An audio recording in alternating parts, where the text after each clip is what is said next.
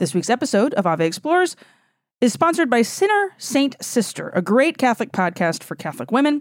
Allison Sullivan hosts with a weekly guest tackling a variety of topics such as parenting, marriage, race, faith, a whole lot more. The new season just wrapped up with some great interviews. You're going to love them. Check it out by subscribing today on YouTube or wherever you listen to your podcasts. That is Sinner, Saint, and Sister. The link is down in the show notes.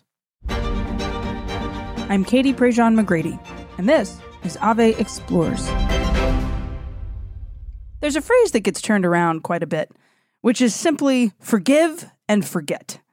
We hear this phrase in regards to lots of things. It's thrown around on television shows. Occasionally, you might even hear it on the news. Most frequently, it's said, I feel like, among friends and family. Oh, forgive and forget, move on. That's the quickest way to heal.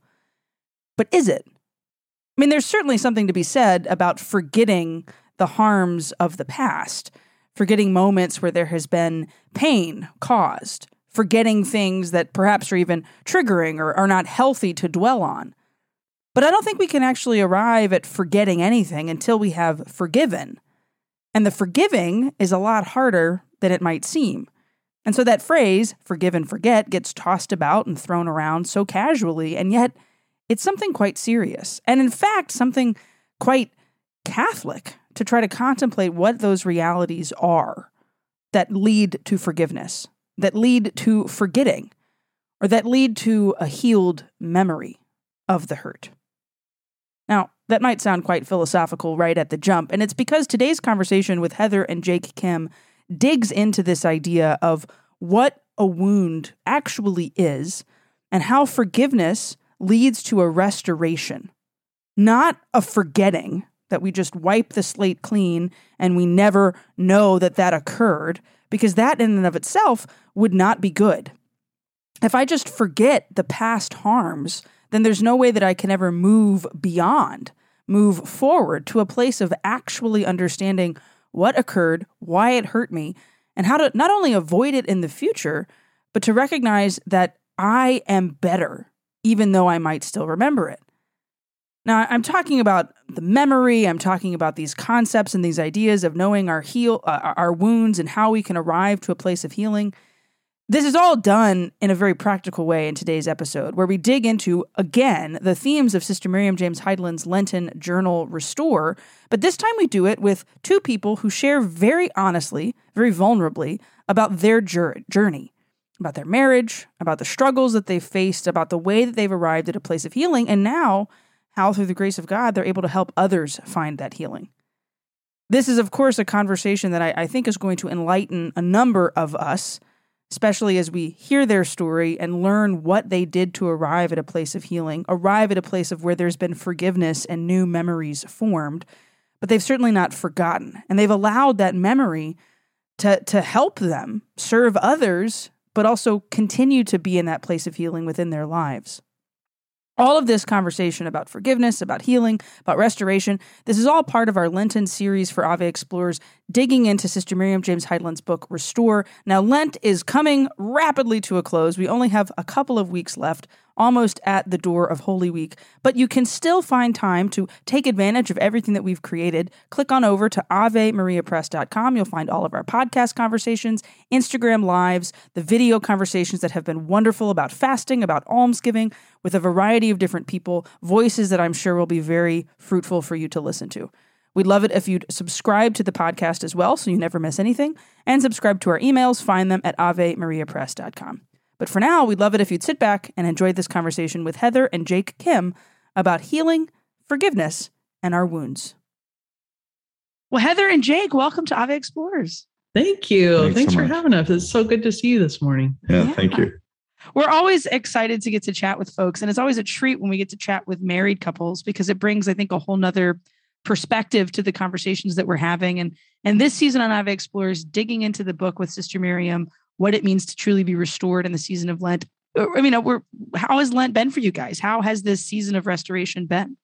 Well, Lent, I used to love Lent. Like I was like, the hardcore young adult that was like, bring it on, like all the hard. And then as I got older, I feel like I kind of got softer. I was like, Lent, you just start to maybe dread it a little bit. But, just more recently in life, I've just started to call to mind, like, what is the purpose of this? It's not about box checking. It's not about like just getting something off my list or an obligation, but it's an opportunity to really draw close to Jesus, to draw close in intimacy with Jesus and look at what my idols are and the things that I'm craving that aren't him, And so just reorienting where my loves are and bringing it back to him again. So it's been good in that sense that it's like, it doesn't feel like drudgery right now. So that's good. Yeah. Even though it might be hard.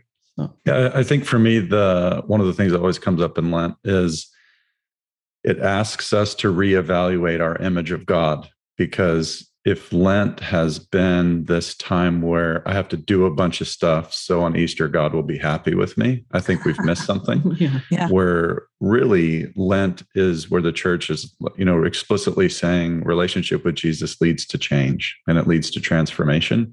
So it's like this season of really focusing on areas that maybe we need to change or things we need to do to facilitate transformation and change. And so I know, when you have kids or when life's busy or full, it feels like I'm already in Lent. I'm in Lent like 52 weeks of the year, not just like, 6 weeks, whatever. But I think it's just beautiful how the church focuses in on saying transformation is a key part of discipleship. And so it's not always easy, but it's good. Yeah. Yeah. That checklist mentality is something that I think we all fight against in the spiritual life in general. But especially in Lent, because like the church tells us, like, these are things you need to do. Like you need to fast and you need to pray and you need to give alms. And so it's almost like in my head, am I doing those things every single day? And it's not, how is that changing me? It's just, am I getting it done? So I can post about it on social media, or so I can just like know to myself that like, okay, like I'm doing okay. It feels like we've been in Lent since March of 2020, just kind of like permanently at times. And so what more could the Lord be asking of me sacrifice wise? I mean, you mentioned kids, Jake, like if you've got families, it's sometimes even hard to try to fit in the spiritual growth for yourself. Cause like you also want to make sure your kids are getting something out of it. And then those activities become stressful. Cause it's like, am I just baking cookies for Lent, or like, I'm not supposed to bake cookies? It becomes a lot. As people kind of navigate through this book, one of the things I think Sister has done is really give people space to kind of pull back and think about those internal movements and less the checklist. And that theme of restoration, and by the end of it, we should be closer to Christ, not just I've done all these things, and restored in some way. What does that word restoration mean to y'all, specifically in terms of the Lenten season? Restoration is a huge theme for us personally. I mean, I think it is for the Christian life, of course, but for us personally, I mean, it has been a massive part of our journey individually, but also together as a couple. And it's funny because, I grew up Catholic, went to church every Sunday, didn't always like it, but I mean, I did all the things. And then at some point in high school, I had this pretty significant encounter with God where I knew that he was real, and then got into ministry very early on and went to Franciscan University and did all these things, so it's like in a pretty Catholic environment for a long time. But I don't know why, but I just didn't really understand or hear the message clearly that God can and wants to restore us even here on this side of heaven. So there was a part of me that just always thought, okay, like we just suffer here and try to do our best. And then hopefully we get to heaven. And then it's like all the tears are washed away. And that's scriptural, right? So there's a part of that that's like, it's really true. The fullness of joy and happiness and everything is going to be in heaven. But I didn't know that God has the power and the desire to heal and restore us right now. Maybe not to the fullness of everything that we're going to experience in heaven, but in significant ways. And I just didn't know that. I guess in there, I thought we just carry our cross and really try hard and walk around, and suffering is a part of life. That's true. That is true. But it didn't lead to resurrection in my belief system or in my mind in practical and tangible ways. And that's really been a journey for Jake and I, especially early on in our marriage, where there was like some massive things that came up and hurt and everything between us that required us to it was like, here's where the rubber meets the road. Is God really who he says he is? And can he restore these broken things? Because if not, we're lost. One, our marriage is over. And two, like, what are we even doing? It just like shook the whole foundation of our belief system. And as we journeyed through that stuff and started to experience like that true like resurrection power of Jesus active in our life, I think it just blew the doors off of everything that I had believed up until that point. Yeah. I mean, now I just approach things in a completely different way. So you say, Jake. Yeah, I think the concept of restoration, I mean, just when you look at the word, like it implies that you're going back to something that has been lost. And I think that there's an original glory that we've all been given and it was lost. And sin is the way that it's lost and the way that we've been impacted by that. And so Lent, to blend the two ideas together, is about returning back to an original glory, being restored to an original dignity and brought back into relationship and communion with God as it was always intended to. So I think, restoration personally for me it's a major, it's so much of what I think about. I don't see the world apart from it. Right. But when I work with people in my counseling practice, I realize that a lot of times people aren't sure. They like the idea of it, but when it comes to the actual, what do you do? How do you experience restoration? I think that's where people start to get it becomes difficult a little bit. Mm-hmm. So one idea is the word metanoia. It's a word maybe if you're into your faith, you've heard, or maybe you've heard a homily on it. But when you simplify the word, it's actually very, very practical and very applicable to restoration. And metanoia, meta means change. Noia means your mind or your thoughts. And so it literally means to change your thinking about life, to change your thinking about where happiness comes from. So when Jesus says, repent, the kingdom of God is at hand, or metanoia, I'm here, it means change your thoughts about where you're going to go for life and happiness, because I'm here and I want to give you that. Now, the practicals of changing thinking, there's a lot that could be done there. Instead of restoration, I think it can be vague, but when you zoom in, there's some really practical things that can be addressed that really bring about restoration. So am I thinking with the mind of God and his thoughts about me, or am I thinking the world's thoughts or my own thoughts or my wounds thoughts, et cetera?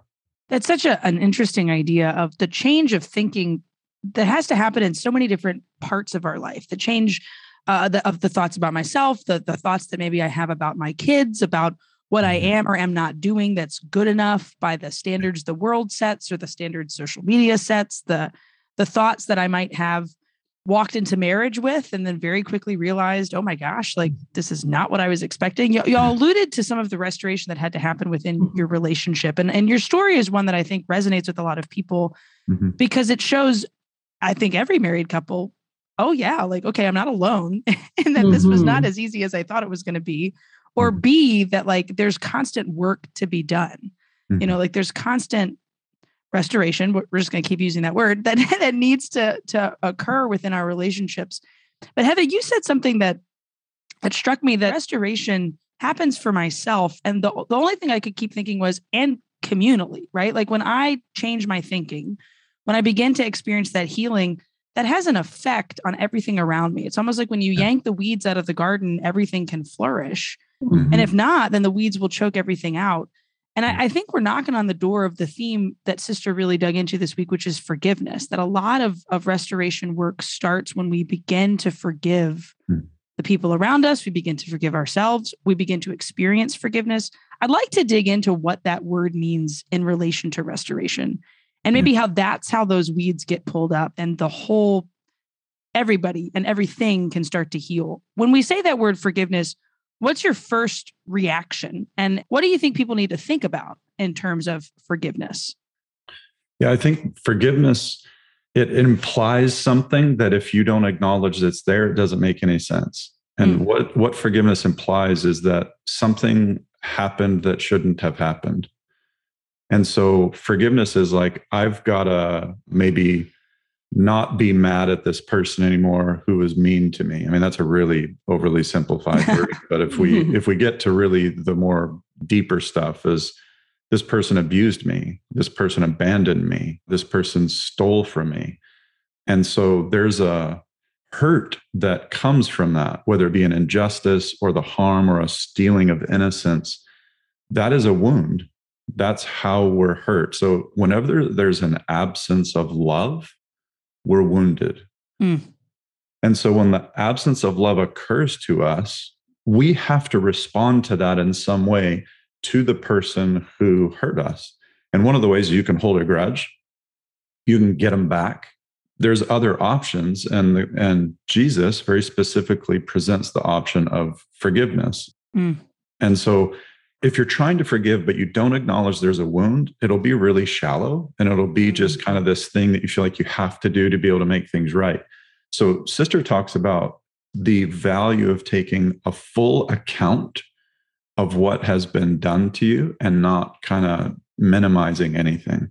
Right. So that's hard to do, but it's necessary because you're actually acknowledging everything that occurred. And then I think the second part about forgiveness that's really important with regard to healing is that you have a choice of whether or not you're going to forgive. But the consequences of if you choose to forgive or not forgive, they're there. In other words, you can choose to walk through this door or not. But if you do, things will happen. If you don't, things will happen. And so it's never something that's forced upon us, but it's actually something that can actually bring about healing. Here's the analogy I use for people when we talk about forgiveness. And that's if I lend my neighbor my car and they say, here's your car, or can I borrow your car? Sure. Give them the keys, they drive off.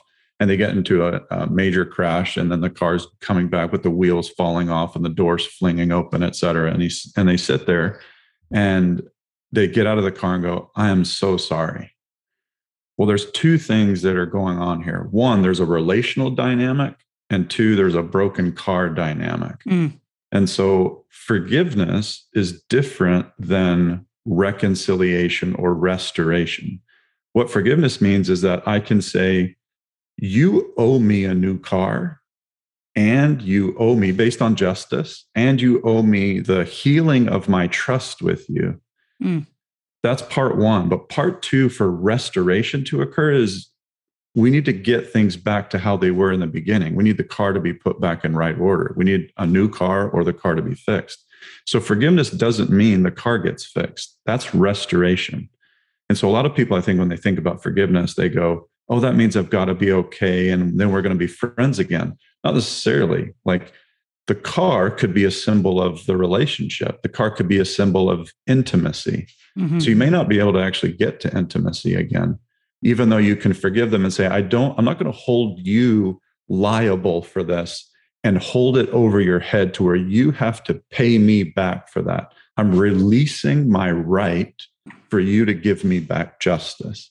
But that doesn't mean that the car is fixed. I can forgive you and still be sitting with a broken car. Forgiveness and fixing the car, that's restoration. That's the whole thing. So forgiveness is a key part, but it's not the whole picture. And many people right now are probably thinking, yeah, okay, I can forgive, but this will never, ever be restored. This is so broken. And maybe they don't want it. They don't want restoration because maybe restoration in their mind looks like something that might not even be appropriate for the relationship. So say there was abuse or something. Well, I don't want that relationship restored, But it's what I would say there is that God can restore things within our hearts. It doesn't always have to involve the other person. Right. That things that have been stolen from us, things that have been taken, or even if we don't forgive ourselves for things, when we go through that process, that there can be like a restoration of glory instead of shame there. That there can be a restoration of like wholeness instead of brokenness, that all things come back together again. And that's the work of God. So it's like we have to collaborate with God in a sense to say, Lord, I want to use my will here to like offer forgiveness, but I also can't like fix all of this myself. That's impossible because I'm not the savior, but you are, and you're the one that puts all things back together again. I mean, that's the scripture in Isaiah. That Jesus, says again in Luke, where he's like, the Spirit of the Lord is upon me and he's anointed me. And then he talks about to set the captives free and to restore the things that are long lost again. So he's the only one who can do that level of restoration. Our participation in that is to say, I choose to forgive and to let it go. But even for that, I can't do that on my own power. Like Right. I have to beg God to help me to do that. Like, Right. Jesus, please give me the grace to forgive. And sometimes that's a daily thing. It's not a one and done for a lot of relationships. Yeah. And I know people say, hey, forgive and forget, but I'm like, we don't forget. We No. don't. But can God heal our memories, and can he bring peace to those places that we will, recall in our mind? Absolutely. And Jake and I have experienced that so deeply in our marriage and in our own life. I think maybe we can share just a little bit, if it's okay. Yeah, I was going to say, if y'all would like to share some of that story, I think there's a lot of benefit there. Yeah, I remember, apart from all the details, let's just say that there were things that I had done that really hurt our marriage very deeply. And I hadn't told Heather about them for the first 2 years of our marriage. And so it was, I was lying. And basically it's a version of infidelity that I was operating in, pornography addiction. And so I remember very clearly the day I finally confessed, I guess you would say, to Heather, the full story of what was going on. And it was probably, that happened, and I'm the time starts to blur because it's just so emotional. So I think it was about 12, maybe 18 hours later, Heather said to me, I forgive you.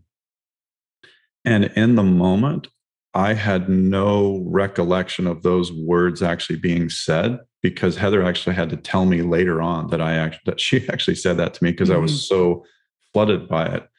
And so filled with shame. Yeah. I mean, it was devastating for both of us in different ways. Yeah. But what Heather was doing there, which later on I really appreciated the meaning of, is basically she was saying, I'm releasing you of the you owe me thing. However, our relationship is not healthy, and we need to get it healthy. Otherwise the relationship won't continue. Right. And so the you owe me was released very, very quickly. And that's crazy. And it takes a lot of courage. And I know Heather probably didn't feel like doing it. I had no feelings about that, like that were positive. It was pure choice at that point, Right. I mean, that'd be interesting to hear. Maybe you could share about why you did that. But I think our story is a real clear example about the difference between forgiveness and restoration, or maybe how they are a progression. We would not still be married if there wasn't restoration, but we couldn't have experienced restoration without first starting with forgiveness. And I didn't actually think at that point that this could be restored. I was shattered, totally shattered. Like it was like this came out and my heart just fell right through to my shoes. Like I was completely blindsided and shattered. And trust is a big thing for me. So I was like, there's no way that I'm ever going to be able to trust him again. Also, who are you? Who am I married to? Like, how many other lies are there? Just like the whole thing just unraveled in a really profound way. And, I can honestly say, like, this is the power of God, because trust was restored. It took a few years. There was some triggers and stuff we had to work through, and it took a lot of counseling, healing retreats, fasting, praying, like all of these things to long Lents. Big long Lents. Yeah, exactly. Yeah. There was a lot of work that we had to do in cooperation with grace. But I can honestly say, I do trust Jake with my whole heart. And it's important to say too, that when that came out, that was the last time that Jake ever fell into that sin. God worked a miracle that only he could, because there was addiction at play. There was, other wounds at play that even got Jake into that place that weren't his fault, at the beginning. And so it took both of us to open wide the door of our heart to say, God, like, we cannot save ourselves here, but we absolutely need you. And early on in the process, like I remember praying, just weeping in a church before I was like getting ready to play music for mass. I'm like, how am I even going to get through this? So I'm just like singing my heart out to God. And I remember him saying, Heather, the only way to new life is through the cross. And are you willing to go there with me? Like, I will go with you, but will you go there with me? And I said, yes, Lord, I will. And it was through tears and pain and all of that stuff. So it doesn't have to look nice and pretty and tied up in a bow, although we want it to. It just needs to be real, and there needs to be openness there. So I think on every level of forgiveness, whether it's a little thing or a big thing, the point is that God desires us to be free. He really desires us to be free, whether we need to forgive ourselves or forgive another person.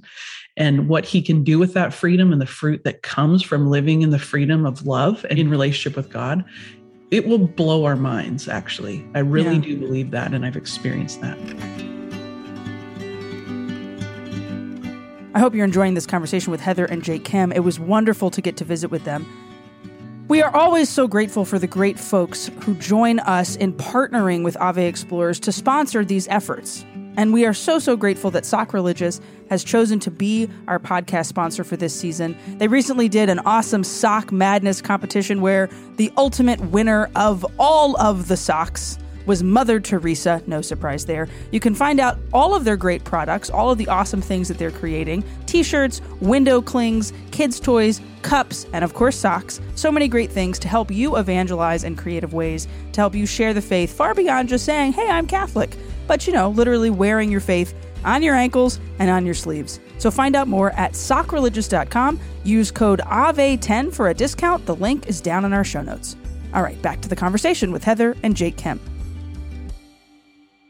There's something profound that happens. Like when she said, I forgive you, Jake, that then instantly, it's almost like your guard gets put down, right? Like you're ready to be defensive of, well, I admitted I did this horrible thing, like whatever that might be, and I think in marriages, sometimes it's big, colossal stuff. And sometimes it's little things that over time chip away, and exactly how to wound the person that you're closest to. And my husband and I have we call it our safe word when we're fighting. Cause it's like, okay, now we're crossing to a threshold of like, I'm going to start saying things that I know really hurt you. And you're going to say things that really, so nope, this is the word that cuts it off. And we go to our separate corners, and then we can come back. And it's a counseling trick. It's how to, it's something we had to learn how to do to be able to fight well, essentially. Sure. But there's something disarming almost of like a person that approaches you and says, I forgive you. Like, yes, this wrong has occurred. Yes, this car is broken. This marriage is injured. This relationship, I think of when I say to my daughter, I'm sorry, how disarming that is to her. Like, oh, mom's admitting fault. And then like that response back of like, it's okay, mommy. Like, I'm sorry too, or I forgive you. This social component that like the church doesn't work. Our relationships don't work. The church doesn't work. Our world doesn't work if we're not willing to engage in that hard work of forgiveness and healing. But it's scary. And Father John talked all the way back in week 1 about the desert being a place of wildness. And we much prefer our nice little gardens where there's a fence and there's, there's order. Yeah. And yet when we step into the wilderness of Lent, essentially, like all these things start to get dredged up, and we start to dig into those moments where people have said that to us and it was hard, or those moments where we should have said it, but we didn't. And then all that work that maybe we got shoved to the side.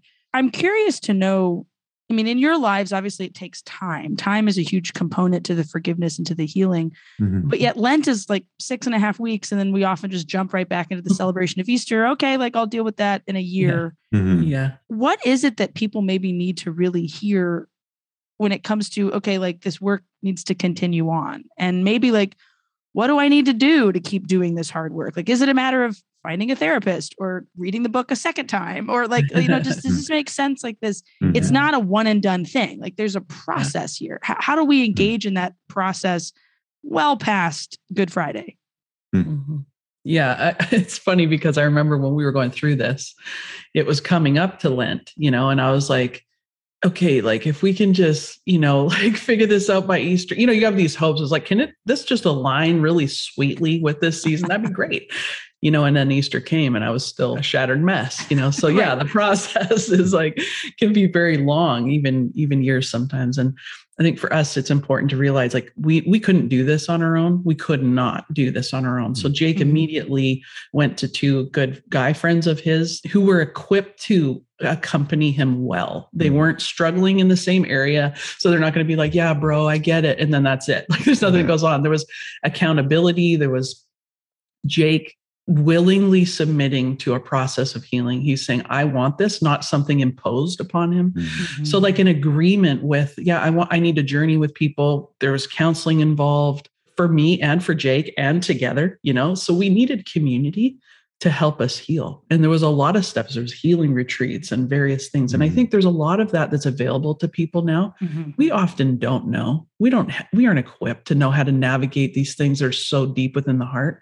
But there are people who are equipped to do that. And so, Dr. Bob Schutz has a healing, JP2 Healing, where they do long retreats and stuff like that for people. But, getting involved with a good counselor who can help navigate these things. It's like, if my leg was broken, I'm going to go to a doctor, Right. So get over how much it costs and just call a counselor, because they're an expert in navigating these things and they can really help. What would you say, Jake? I mean, the first thing that comes to my mind, it might be way overly simplified, but I think the only way you're actually going to stay on a journey of healing is that if you sincerely admit that something's wrong. Because if there isn't a sincere, deep admittance that something's wrong, then you'll go through the motions and then move on. Like, I did my duty of what I needed to do during Lent, and now I'm going back to everyday life. But Lent is really about a time of acknowledging that things aren't right in myself and in the world. That's why there's this heightened season of it. The simple way that I say it to myself and other people is it's coming to terms with reality. And I mean that in the most basic sense that I can say it, is that what is the reality of the situation here? Like, when I look at my life, when I pause and do my examine at the end of the day, like, why do I do the things that I do? And why don't I do the good things that I should? Something's wrong. And it's not getting better just by doing X, Y, Z, that I think what it means to be a good Catholic. But if I can't come to terms with something's wrong, then I won't stay on the healing process. The problem with admitting that something's wrong is that it immediately tests whether or not we believe Jesus is who he says he is. Jesus is really convenient when we don't have to put our faith in him. But when we're in desperate need, our faith is immediately tested. Is it true or is it not true? Can I handle it? Can I not? Am I willing to give up control? Am I not? And so the reality of the situation is we are desperately in need, and we are not as we were meant to be. And if I can come to terms with that, then all of a sudden healing, restoration, it becomes a way of life, because you continually grow in seeing that. I would say this is exactly what the saints did. They might not have used the word of healing or restoration. I think they would have used the words of sanctity or holiness. They're exactly the same thing. And I think a lot of times people now go, no, those are opposed. No, it's actually very similar. It's very similar. I would even contend they're exactly the same thing. Pope Benedict even actually talks about in his book, Jesus of Nazareth, that the entirety of the gospel is about healing. And so what is it? It's things being put back in right order. The Catechism talks about Jesus came to restore man to the purity of his origins. In other words, there's a restore us to how we were originally intended and designed. If I don't admit I have a problem, I have no need of restoration. If I do admit I have a problem, another one emerges is, do I actually believe Jesus? And do I trust that he can do something about it? Those are tough dynamics. And that's why I think a lot of people kind of go, oh, there's the restoration exit. How about let's just keep driving? Let's just not take that. I don't want to go there. Because it's where I think people's faith it's really seen for what it is. And, the leap of faith concepts, that's really where you take the leap of faith. I think one more thing for Heather and I don't even know why this is in our vocabulary and in our world, is that we don't like mediocrity. For some reason, maybe we're perfection. I don't know. We don't like mediocrity. Sure, it'd be easier if we did, but yeah, I don't know what it is. Yeah, skate through life. Yeah, exactly. Oh, it's okay. Everything's fine, but it's not okay, and it's not fine. I think part of it is that we have a hard time. I would say I've grown in this area of having a hard time lying to myself or not telling myself what's true, because I've seen the toll that takes. I mean, it's a dramatic impact when I'm not being honest about reality. And now that I've seen the problems that I feel like I can't just continue on in mediocrity. Like, oh, it doesn't really matter, because it does. Like, my brokenness as a man and as a husband and as a father affect the people around me dramatically. I see it in my work with people, right? Like, people are desperate for people to love them and to love them well. And that's very hard for me to just go, whatever, no big deal. I have a really hard time with that. And so the mediocre acceptance of mediocrity is just not okay with me. And I can't come to terms with that. And I think that there's a holy thing going on there, because I'm always in need of further healing and further restoration, because I'm a broken man who's being restored. And the thing I don't like is you can go the other way and go, I'm so broken and I'm always broken and I'm always this. And I don't like that either. I'll caveat this probably pretty well. I have a huge respect for the 12-step program. I do not like when they say once an addict, always an addict, because they're making an identity statement. And you have to be careful when you claim an identity as an addict, because I would say that's not your God-given identity. Your God-given identity is a son or daughter of God. Because if you're once an addict, always an addict, that means you'll be an addict in heaven. And now the theology blows up and it doesn't work anymore. So we're in desperate need of saving. And apart from God, we can't do that.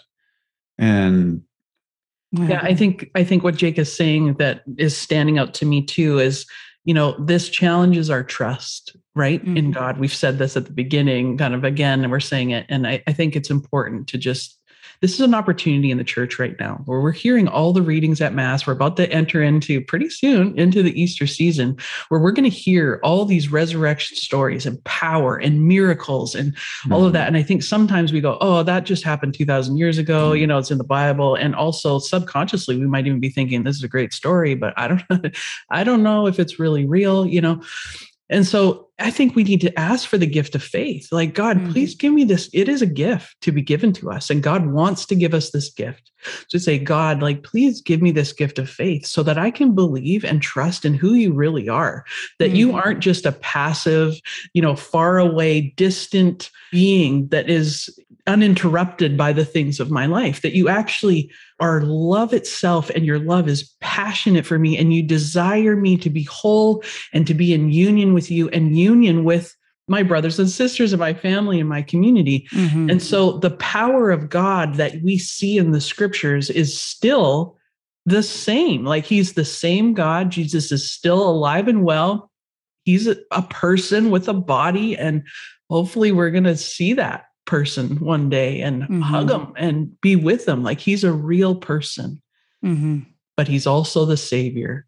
And so I just want to encourage people, it's okay to acknowledge where you are. Even for myself, faith can be hard sometimes. Like, here I am, I'm a speaker, I do all these things, but I'm like asking for the gift of faith a lot, because I can get hit with doubt and all of that. But I'm like, Lord, I choose you. Like, I really want you to come into these places that are broken.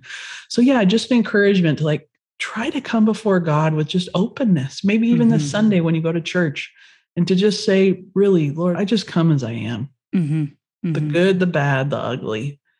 And please give me the gift of faith and also courage to step into these places where I need to forgive myself, forgive others, and also to be able to experience the restoration that he desires for us. Yeah. Such great stuff. Where can we follow you guys and learn more about your work and continue to dig into this topic, which is something y'all have really spent a lot of time on? Yeah, there's a few places. So first of all, this isn't a promotion, but just if it would help people, Jake and I share our full story about what we were talking about with you on his podcast, Restore the Glory with Dr. Bob Schuchts, but we share the fullness of the story there. And on our website, liferestoration.ca, you can find resources for all of those things. We just put some things in that could be helpful for people. I have a podcast, Abiding Together, so people can find us there. And Jake has another podcast, Way of the Heart. We're just like podcast crazy. Goes along with the amount of puppies we have in our house.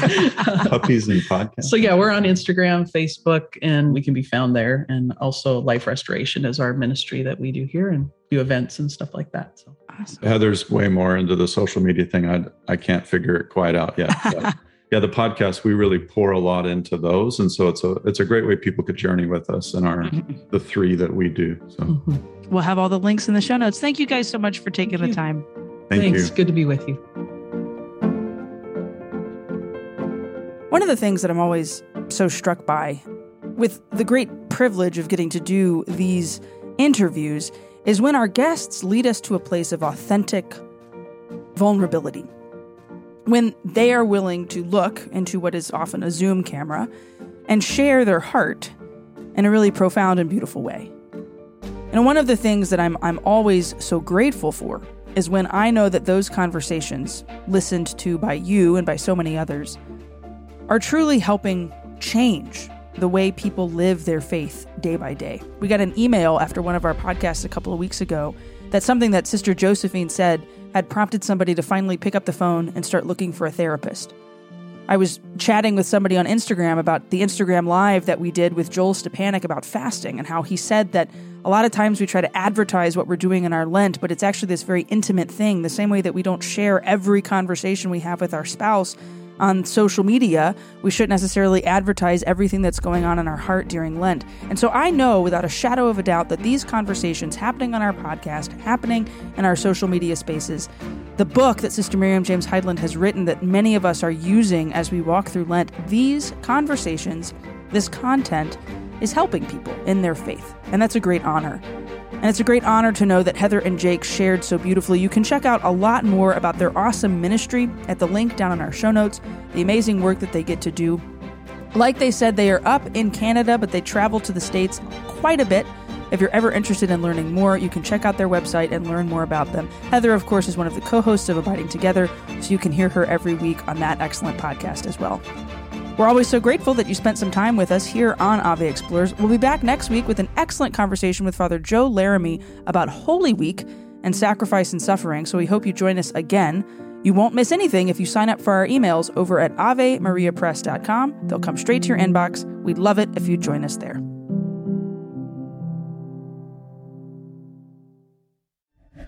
This show is a production of the Spoke Street Media Podcast Network. For more great podcasts, visit spokestreet.com.